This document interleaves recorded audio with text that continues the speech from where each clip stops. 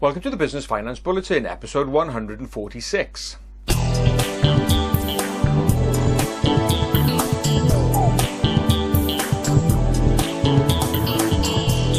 Welcome again to the latest Business Finance Bulletin with me, Rob Warlow from Business Loan Services, the commercial finance experts.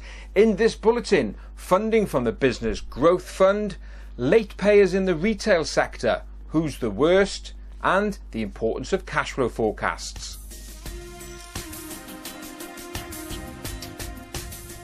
As we know, access to finance is a problem for many businesses.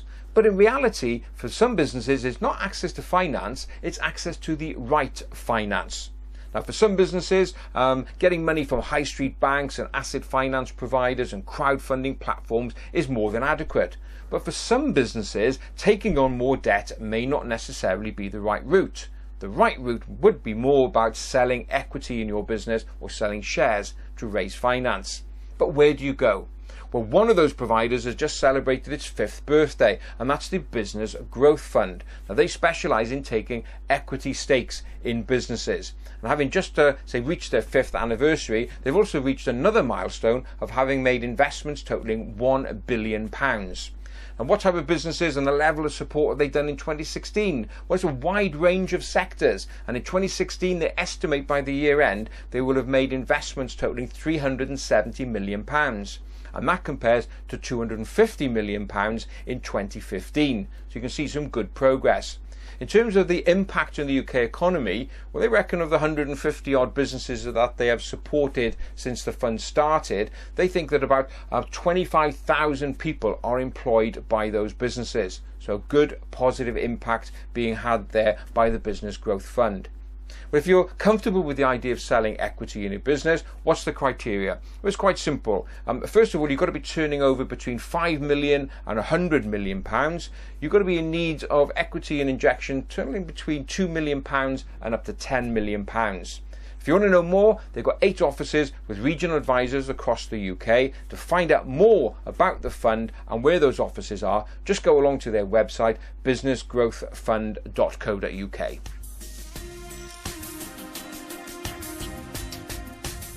Let's move on now to another problem that small businesses have, and that is late payment or cash flow problems. A growing business that suffers from cash flow problems can be a major headache for them. But one sector that does suffer from this in particular are suppliers to the retail trade. So these are suppliers to all the high street stores that you see. And some interesting research has been carried out by a data provider called Ormsby Street. And they've had a look at, well, who are the worst payers in the retail sector.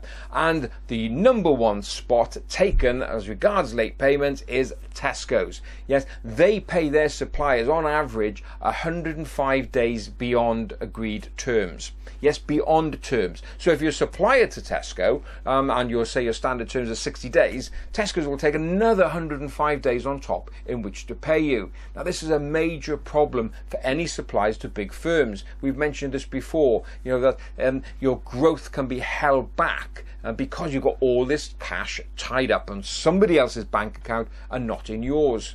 Well, what about looking at the research about the next 20, the big 20 retailers? Well, on average, they are paying 45 days beyond terms, and that's still a problem. But who's the best? Well, perhaps not surprisingly, upper market, Fortnum and Mason. They are the best. They only pay 5 days beyond terms, so well done to Fortnum and Mason.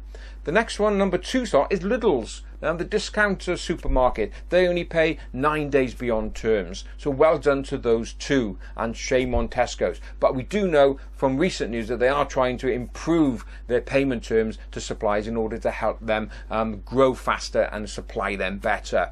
But we know late payment is a big problem for many businesses. And in fact, coming out of the latest quarterly business barometer survey carried out by Close Brothers, it reveals that 34% of small businesses say that they suffer from late payment.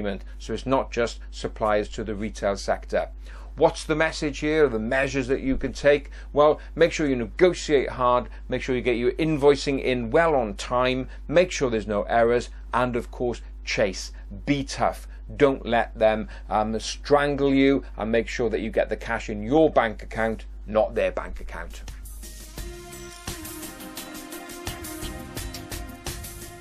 I'd like to stay now loosely with the theme of late payment, but more importantly, the impact this has on cash flow and what you can do to forecast and look ahead.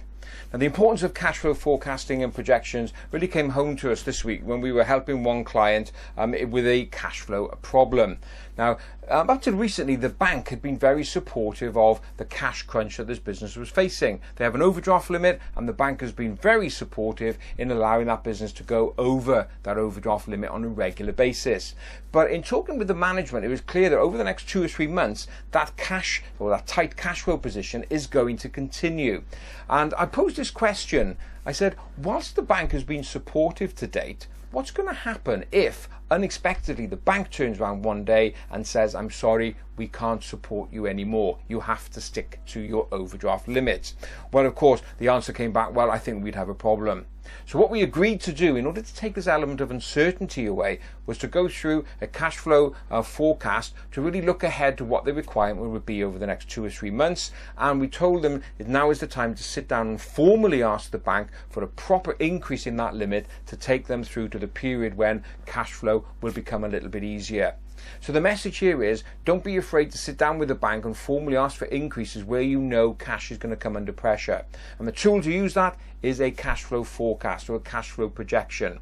So how can you get help here? Well, first of all, you can obviously speak to your accountant, and they will be able to help you put a cash flow forecast together.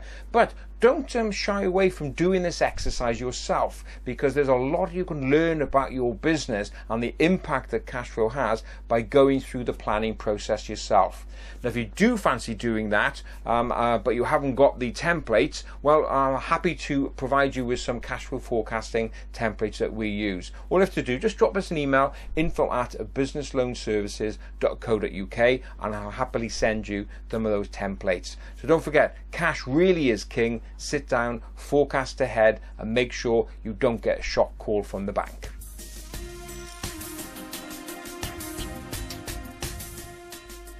Well, that's it for this bulletin, and thanks again for being with me. If you did enjoy it, please give it a like and a share. And don't forget, if you're watching the video version, we've also got the podcast version for you to listen to at your leisure, and that's available on iTunes, SoundCloud and Stitcher. Just go along to those channels and search for a Business Finance Bulletin. And don't forget, if you're on the podcast version, pop along to my YouTube channel. Go along to YouTube and search for Rob Warlow, and there you will find this bulletin and all other bulletins in the series.